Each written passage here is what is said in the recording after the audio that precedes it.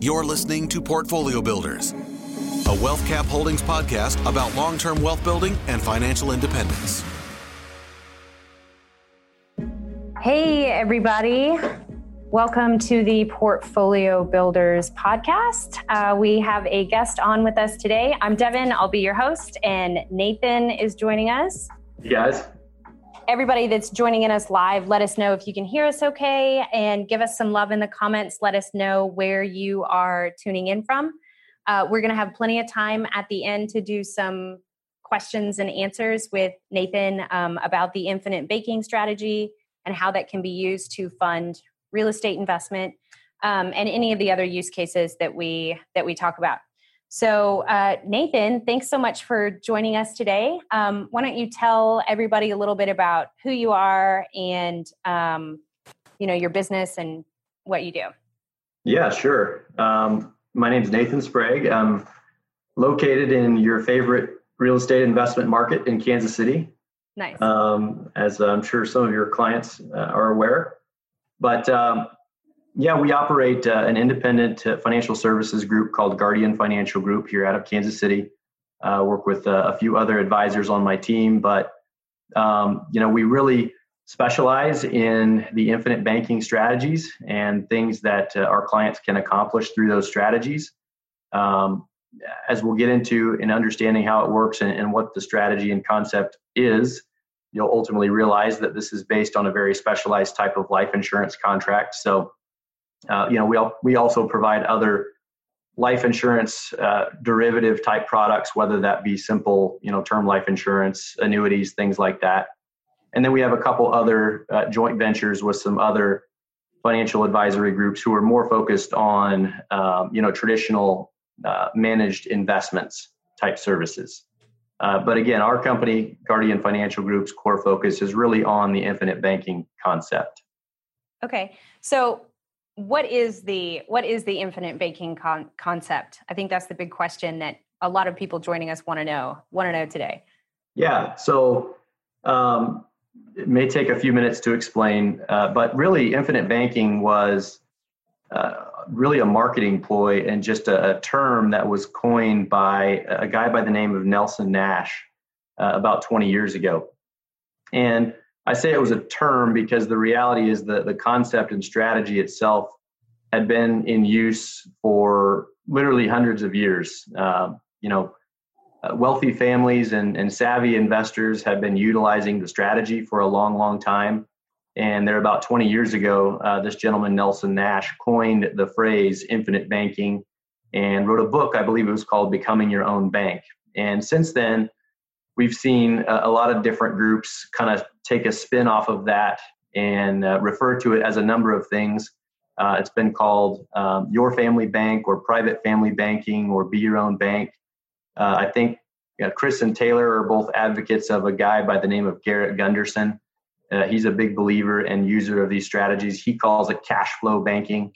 But at the end of the day, it's all the same thing. And it's a strategy that's been in place for a long, long time. But it's the idea that you can essentially operate as your own bank and self-finance the purchase of expenses for anything you like, or fund investments in any sort of investment you like, and essentially make money, improve your returns on those investments, or from the expense side of things, essentially reduce the cost of that purchase because you're really making money by operating as your own bank.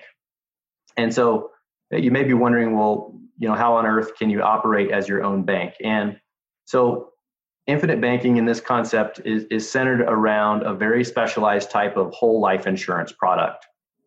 And we always tell people this is not your grandmother's whole life insurance policy. Many of the products out there today are much more nimble than they used to be, have a lot more flexibility. And there's several key features that go into making a whole life insurance policy operate as an infinite banking policy. If you're familiar, whole life insurance builds cash value in the policy. It also obviously provides a permanent death benefit in that it's life insurance. But with infinite banking, first and foremost, you're going to write these with a company that's a mutual company, which means they're not paying profits to shareholders per se. They're paying profits to you as a policyholder in the form of a dividend. So they're policies that your cash value is typically earning a guaranteed rate of return, typically around 4% on the cash value. And then you're receiving a dividend in the form of the mutual company's profits every year on top of that, to really typically give you an additional 1 to 2%. So really you're looking at a 5 to 6% rate of return on your cash value with these policies. Number two, structuring is key. So, you could have two identical whole life insurance products put on the same identical person, but they could function very differently. And so, believe it or not, there's a lot of design and structuring that goes into these policies to make them perform as efficiently as they need to really make them work and be utilized with this infinite banking strategy. And that is that, I'm just throwing out numbers here, but I think a lot of advisors or life insurance agents, a lot of times when someone's looking at whole life insurance, they will essentially go out and buy as much death benefit as you can afford with whatever premium you're willing to put into the policy. And the way we structure these, the way these really need to be structured in order for them to be an infinite banking policy, is the exact opposite of that. So what you're going to do is actually go out and purchase the minimum amount of death benefit that the IRS will allow under their tax guidelines, so that the product still retains all its tax-free advantages. And what we're going to do then is put the majority remainder of your premium into what's called paid up additions, which goes directly into your cash value. And that's what's growing essentially at that 5 to 6% rate of return year after year after year. So I know that hasn't quite answered the question yet. So it's very technical. just to give you a high level overview of banking 101. Absolutely. So with a bank, you walk into your bank, you lend them your money. Essentially, they provide you a safe place to put it. If you're lucky, they might pay you 0.5% or maybe even 1% if you're really lucky in a savings account or CD or something like that. And then if you walked into that same bank the next day and needed a loan for a house, they're going to loan you money at a rate that's probably 5 to 10 times that. 3, 4, 5%. If you wanted to get a line of credit, it's probably going to be higher. If you wanted to get a credit card, it could be 20%. So if you think about it from the bank's perspective, they're paying you a measly 0.5% to borrow your money. They're then turning around and lending that to other people at a much, much higher interest rate. And that's where they make their money. They've obviously got overhead expenses and whatnot, but essentially that arbitrage spread of interest rates is where banks make their money. And with infinite banking, with a properly structured whole life insurance policy, you're able to capture that arbitrage spread. And so to kind of further help visualize that, I'll use a very simple example. We've all bought cars before. Sure. Traditionally, let's say you went out and wanted to buy a $40,000 car. Traditionally, you've got two options. You can finance it through a bank or a lender where they're going to lend you the $40,000. You're obviously going to have a term to repay that loan. You're going to repay the $40,000 plus interest. Maybe over the term of the loan, that ended up being, say, $50,000 in total. The other option is that you could pay cash for that car, which means you take $40,000, you pay the dealer, the car is yours, you have no debt service on the vehicle, but now you have a lost opportunity cost in the fact that $40,000 is no longer working for you. It's no longer able to earn interest. So you have a lost opportunity cost in what that money is no longer able to earn you. And with infinite banking, the way these whole life insurance products work, they have what's known as a participating loan feature, which means you can essentially use the cash value as like a line of credit and borrow against the cash value so that you can give yourself that $40,000 loan. You're going to repay interest to the policy loan, but that's simple interest. And so every time you make a repayment, that principal balance is recalculated and reduced. And so, that's a reducing amount every time you make a payment. Meanwhile, that same $40,000, and this is where the phrase "use your dollar twice" comes from, that same $40,000 that you use to purchase the vehicle is still growing and compounding for you inside of your policy. So you don't miss out on all of the lost opportunity cost of what that $40,000 could be earning you. You're essentially able to capture that same arbitrage spread of interest rates for yourself and ultimately reduce the cost of that vehicle, and thus operating as your own bank. Wow. That's pretty trippy. So yes. How can that concept be applied to real estate investing? So, the example I just gave was purchasing a car. Right. It can literally be used for anything you want. So, using the example of a real estate investment, a lot of times we have clients who, if you've got enough cash value in your policy, you could essentially take enough cash out or borrow with a participating loan feature to pay cash for the property. What most people do is they'll simply take enough out to pay for the down payment on the property. And Gotcha. So what happens is, number one, it's a very safe place to store, save, and grow your money for future real estate investments. Compared to something like a savings account, if someone's wanting to accrue funds to invest in real estate, odds are they're not going to be putting those, savings, tucking those away in a risky, stock market type investment. Right. They're going to be shoveling that into a savings account, earning that, 0.5% or 1% if they're lucky. Whereas this, like I said, you're earning 4% guaranteed rate of return on your cash value plus dividends. Mm-hmm. So it's a safe place that's likely over the long term, certainly earning you more money. But then when you have enough money to go ahead and make that real estate investment, you can then use that participating loan feature to borrow money, make that down payment, take out a loan and finance the property. But the down payment itself is the piece that you're using your own bank for Gotcha. to essentially ultimately improve the overall returns on your investment. So, in terms of how the investment itself performs, all those great pro formas that you put together for clients to look at when they're evaluating the purchase of a property, yeah, that's not going to change. But what's different is, where you sourced those funds to make that investment. Again, you're capturing that arbitrage spread and not missing out on the lost opportunity cost of where that sum of money is coming from. So the two together are ultimately providing you a better rate of return on your investment.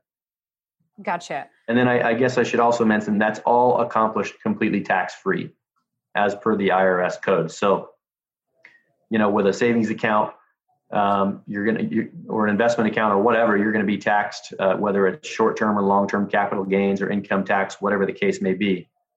With an infinite banking policy, that's all accomplished completely tax-free. So you have no tax consequences whatsoever. Okay. So that's obviously a huge advantage, the tax-free benefit right there. But what are some of the disadvantages of using this infinite banking strategy? Yeah. There's not too many, but I'll point out a couple. And number one is that when you sign on for an infinite banking policy, you're obviously committing yourself to make those premium payments. So that can be construed as a disadvantage. You're kind of obligating yourself to make those premium payments. But the good thing about the way these are structured, as I mentioned, we're purchasing the minimum amount of death benefit with the total premium you're paying. The rest of that is put into what's called flexible paid up additions. And the key there is the word flexible, meaning that you could keep your policy fully in force, the death benefit in place, every penny of your cash value in place, by opting out of the flexible paid up additions and just paying kind of the base piece of your death benefit to keep everything in force. So let's say you initially wanted to move forward with a policy paying in $1,000 per month.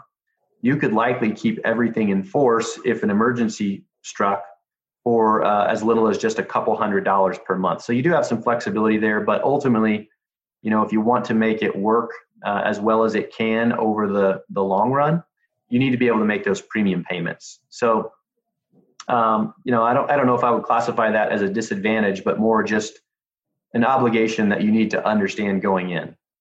Gotcha. Secondly, I would say, and this is by far the biggest objection most people have when they look at an illustration for an infinite banking policy, and that's that the cash value takes a year or two to really gain a lot of momentum. Again, using that example of $1,000 per month, if that's what you're funding into your infinite banking policy, a portion of that is going to purchase the death benefit, which it has to do in order to comply with the IRS guidelines. So not every penny of that $1,000 a month is going to cash value. But there are more expenses that are front loaded into those policies in the first year. So typically in the very first year, you're going to have about 60 to 70% of your total premium contribution available in cash value.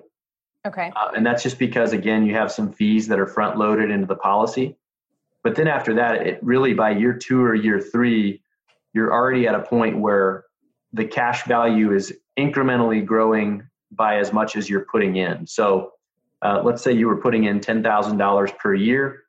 By year 2 or year 3, you could be at a point where your cash value is incrementally growing by that $10,000. And that's going to continue to grow and compound year after year. So it takes a couple of years to really gain good momentum. But I always tell people if they have a problem with, just that very short-term return, looking at the dollars they have available in that first year or 2 years, I would ask, what's the worst case scenario in that first 2 years? And they may not think of it, but I would suggest the worst case scenario is that they die. Right.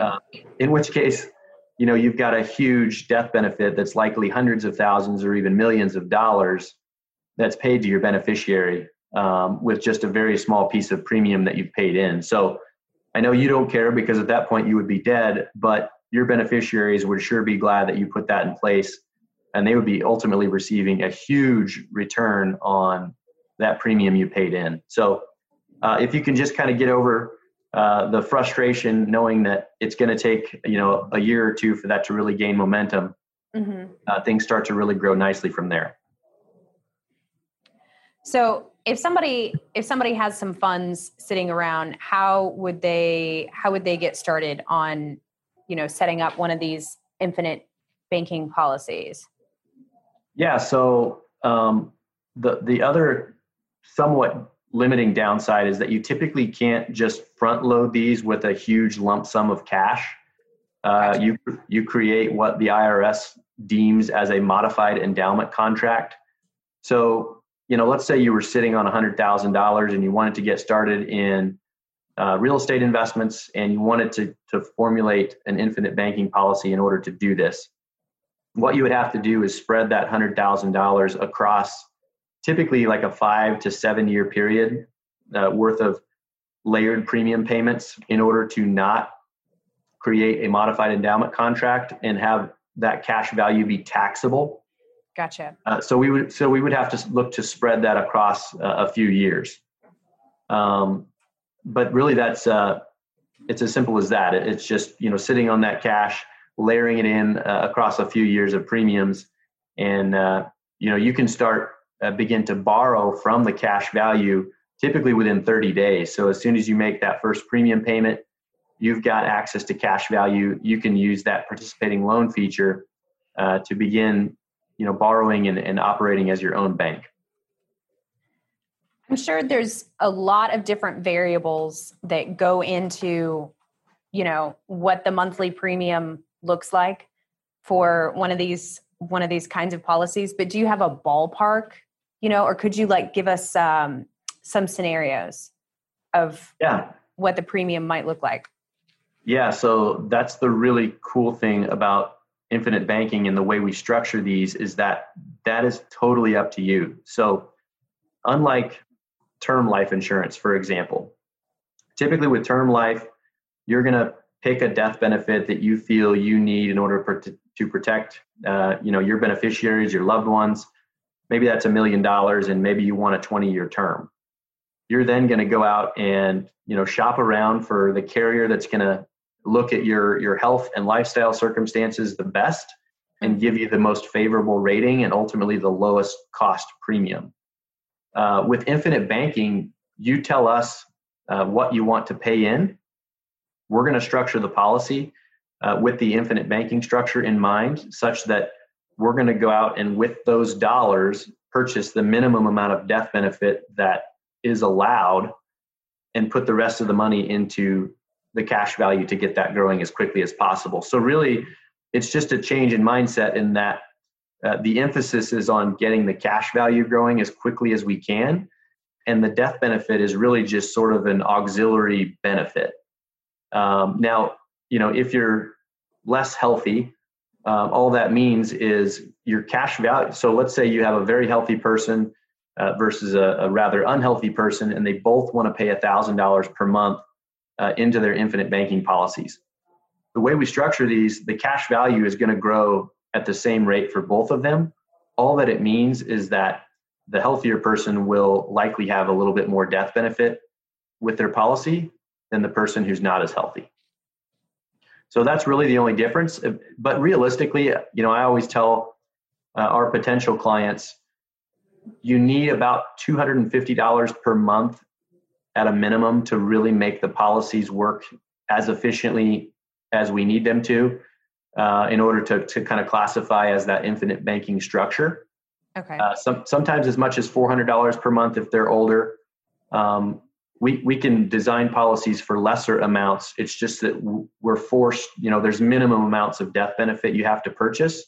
So if you're funding it with, say, $100 per month, unfortunately, a lot of that money has to go towards purchasing the death benefit. And as a result, your cash value is going to grow a little bit slower. Gotcha. So realistically, it's about, $300 to $400 per month minimum to make it work like we want to. Okay. And then on the upside, there, compared to other tax-free savings vehicles like a Roth IRA, for example, there are no restrictions whatsoever.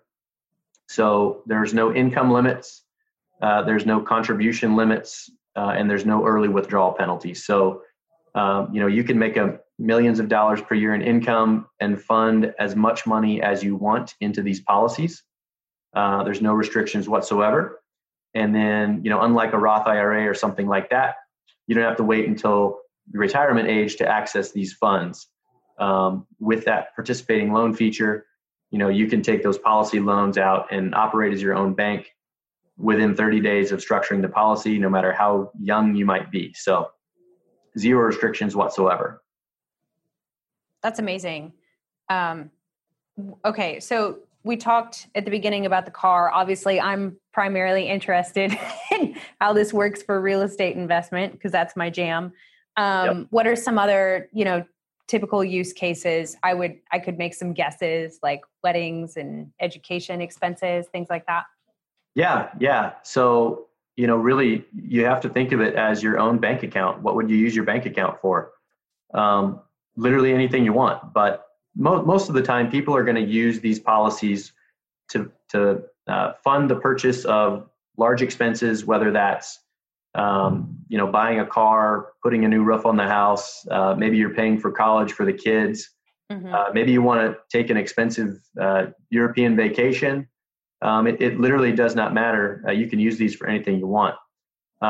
Another great strategy, and this is also something we help clients with that can kind of put them on the pathway to maybe future real estate investments, is that you can use this exact strategy as a debt elimination strategy. So if someone is sitting on some debt that they want to pay down maybe before they can get started with real estate investments, we can use this infinite banking concept. Again, get the cash value growing very quickly, use that essentially as a line of credit to borrow against and pay down those debts Gotcha. And through that participating loan feature, that cash value is still growing and compounding inside of the policy. So while you're paying down those debts using essentially the debt snowball approach, you are still simultaneously building a tax-free savings account so that once you're out of debt, now you can use your policy to pivot the focus towards, something like real estate investments. Gotcha. So speaking of, debt snowball and some other financial ideas that are very popular, there's some gurus out there that say you should buy term and invest the difference. What's your opinion about that? Yeah, well, first off, I would say term is better than nothing for sure. Any form of life insurance is better than the alternative of not having life insurance, even if it is term. And I think that this goes to one of the things Garrett Gunderson talks about, which I know Chris and Taylor really like. He talks about the idea of people really should purchase as much life insurance as they can possibly afford, because what that does is give you this peace of mind and psychological mindset that you are protected, your family's protected, everything's covered, your debts are covered. If you were to pass away, not only would your debts be covered, but you would be able to support your family for years and years to come. And in doing so, that kind of unlocks your most productive state of mind and allows you to operate in a more efficient and productive state. So, that's just kind of one of the psychological benefits of having life insurance in general that provides. But so first off, I would say term is better than nothing. But with term insurance, I typically ask our prospective clients, when do you plan on dying? And their response is usually, I don't know, or, hopefully not for quite a while. In which case, I point out some statistics, and that's that term life insurance, the last I checked, typically pays less than 2% of policyholders. It pays a death benefit, which is obviously can be a good thing for the policyholder because they're not passing away, but a bad thing in that money is wasted. I mean, once that term expires, that money's gone. That simply sits in the insurance company's pockets as profits, and that money's gone.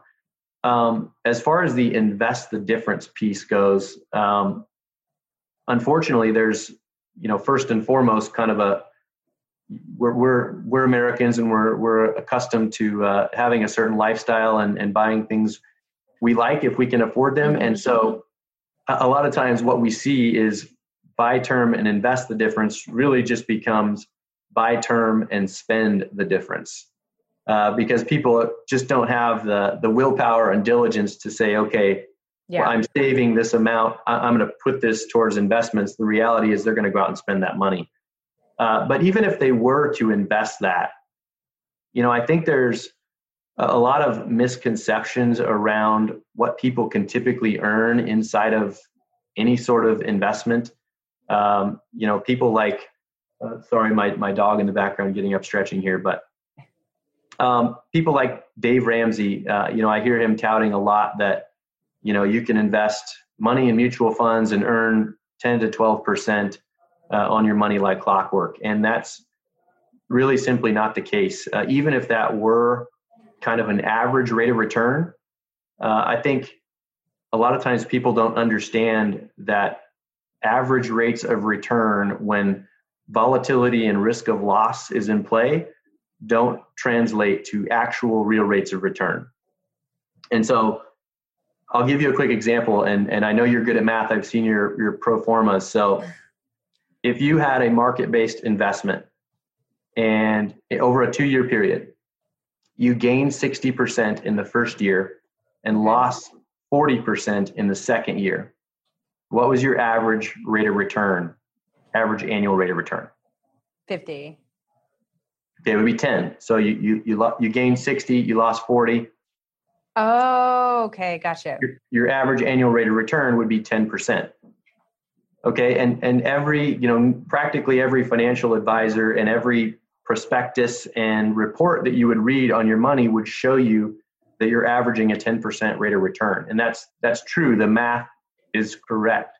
But the reality is if you do the calculation and calculate the real rate of return, let's use $100, for example, make the math really easy. You gain 60%, that's $160 account balance at the end of year one. Right. You lose 40% of 160 in year two, which is $64. So you actually end that 2-year period with $96. You lost 4%, even though you're looking at your annual report and it's telling you gained an average rate of return of 10% and you lost money. And you're sitting here scratching your head going, how can this be? And it's the fact that, there's this thing known as sequence of returns risk. And it's just the fact that negative compounding, compounding interest works against you more than it does for you. Losses carry more weight. So anytime you're in an investment that has a risk of loss, you have to understand that the average rate of return does not necessarily equate to the real actual rate of return. And the reality is, inside of a managed investment account or even a 401k or something simple like that, the reality is when you factor in losses and calculate a real rate of return net of fees, most of the time people are earning 3 to 4% real rate of return on their money inside of those investment type accounts. And so to which I would say, why would you want to risk, what we just saw with coronavirus? People lost, 30 to 40% of their savings virtually overnight. Why would you want to risk something like that happening just to earn 3 to 4% real rate of return that you could earn guaranteed like clockwork inside of something like an infinite banking policy? Gotcha. I've never put any money in the stock market. I know nothing about it. Yeah. Real estate is something that makes sense to me, because of my experience, obviously, which is why I love it so much. Yep. But yeah, like I had no idea. And I've seen quite a few people, friends and clients in the last few months, they've lost a ton. Yeah. And we've got a couple questions from some people that are participating. Joe is asking, is the product that's used an IUL? Is that what the product is? Is that an index universal life? Not necessarily. So you could, in theory, structure an IUL to serve as an infinite banking policy. But understand with an IUL, there's a couple key differences between IUL and whole life. With IUL, it's index-based growth, which means they're tying your money to the stock market. Gotcha. Now they're layering in call option hedging strategies to provide you a floor of 0 losses. So your money can grow. You can never experience a loss, which is a good thing. But there's inconsistencies in that growth. I mean, you could have years where you earn 7 or 8%. You could have years where the stock market loses money and you get a 0% growth. Gotcha. The other biggest difference with IUL is that it's built on what's called annual renewable term insurance. So the death benefit is essentially a 1-year term policy that you're buying every year. And so as you age, that cost of insurance goes up and up and up and up and up. So as you get older, you now run this sequence of returns risk where your cost of insurance could be very expensive. If you couple that with a couple bad years in the stock market where your cash value is not growing, the policy can quickly eat away at itself. And so with whole life, it's just your cost of insurance, that death benefit is fixed from day one. Gotcha. You've got the 4% guaranteed rate of return plus dividends. And so it's also much more predictable. We can project that out into the future. We know exactly how much money you're going to have and what sort of capabilities you'll be able to do with that. Okay. I see another question here from Tracy. He says, I'm assuming that the participating loan feature is at the personal level. If I'm buying real estate in an LLC, how do I get the loan proceeds into the LLC? So can these yes. policies be for for entities or just for, I guess not, or could the entity like be the? Yeah, you can absolutely, the policy owner itself can be a legal business entity. Gotcha. So you could absolutely structure that way. I mean, I'm sure there's things you could do after the fact if it were structured on an individual, to fund that through a holding company or something. I'm not an attorney, so Gotcha. Not going to claim to make that for sure. But I know for certain you can definitely structure these with a business entity being the owner of the policy. Gotcha. Okay. I don't think I see any other questions that I have that we haven't, answered in the conversation today. Is there anything else that you wanted to share with everybody? And how do we get in touch with you if somebody wanted to, have another conversation about possibly getting one of these policies? How do we reach you? Yeah, you can reach out to me on Facebook, easily accessible through Facebook, easy enough. Email me at nathan@guardianfinancial.co. No M on the end. Get that mixed up a lot, but be happy to run some numbers and kind of further explain how it could work for you. Again, there's a ton of flexibility in how you structure these. A lot of times when we start working with people and, after some explanation and when the light bulb kind of finally goes off, a lot of times they then look to, put more money than maybe they initially were thinking about into the policies. And a lot of times we can even show scenarios where, let's say they were making a contribution to something like a Roth IRA routinely. Or in the case of where they've got debts, maybe they're making overpayments on debts to try and pay down those debts more quickly. We can show them where a lot of times redirecting those funds into an infinite banking policy can ultimately work better for them to pay down those debts more quickly and ultimately have more money saved for retirement or have more money to make for go towards future investments to buy into things like real estate investments. Gotcha. Would I have somebody asking for you to repeat your email one more time, please? Nathan, Nathan, @guardianfinancial.co. Well, Nathan, it's been so great having you on today. You gave me a lot to think about. I'm kind of curious what I could do with a few $100 a month. I get that this wouldn't, it's not an immediate strategy, but for long term, it really makes a lot of sense. So thanks everybody for joining us on live and for listening to the podcast. If you'd like to chat with Nathan, you can reach out to him via email, or if you if you're interested in investing in real estate and you'd like to speak with me, wealthcapholdings.com/waitlist will take you to my calendar and we can go over those numbers with you as well. Thank you so much, Nathan. And I think we might have to have you on again because there was a lot of information here. This was great. Thank you so much. Yeah, next time we'll get the whiteboard out and crunch some numbers. Totally. That would be awesome.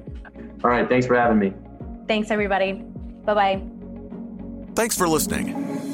Discover how you can start building wealth with real estate even without experience in our free book, Why Real Estate and How to Get Started, by visiting wealthcapholdings.com/book. That's wealthcapholdings.com/book.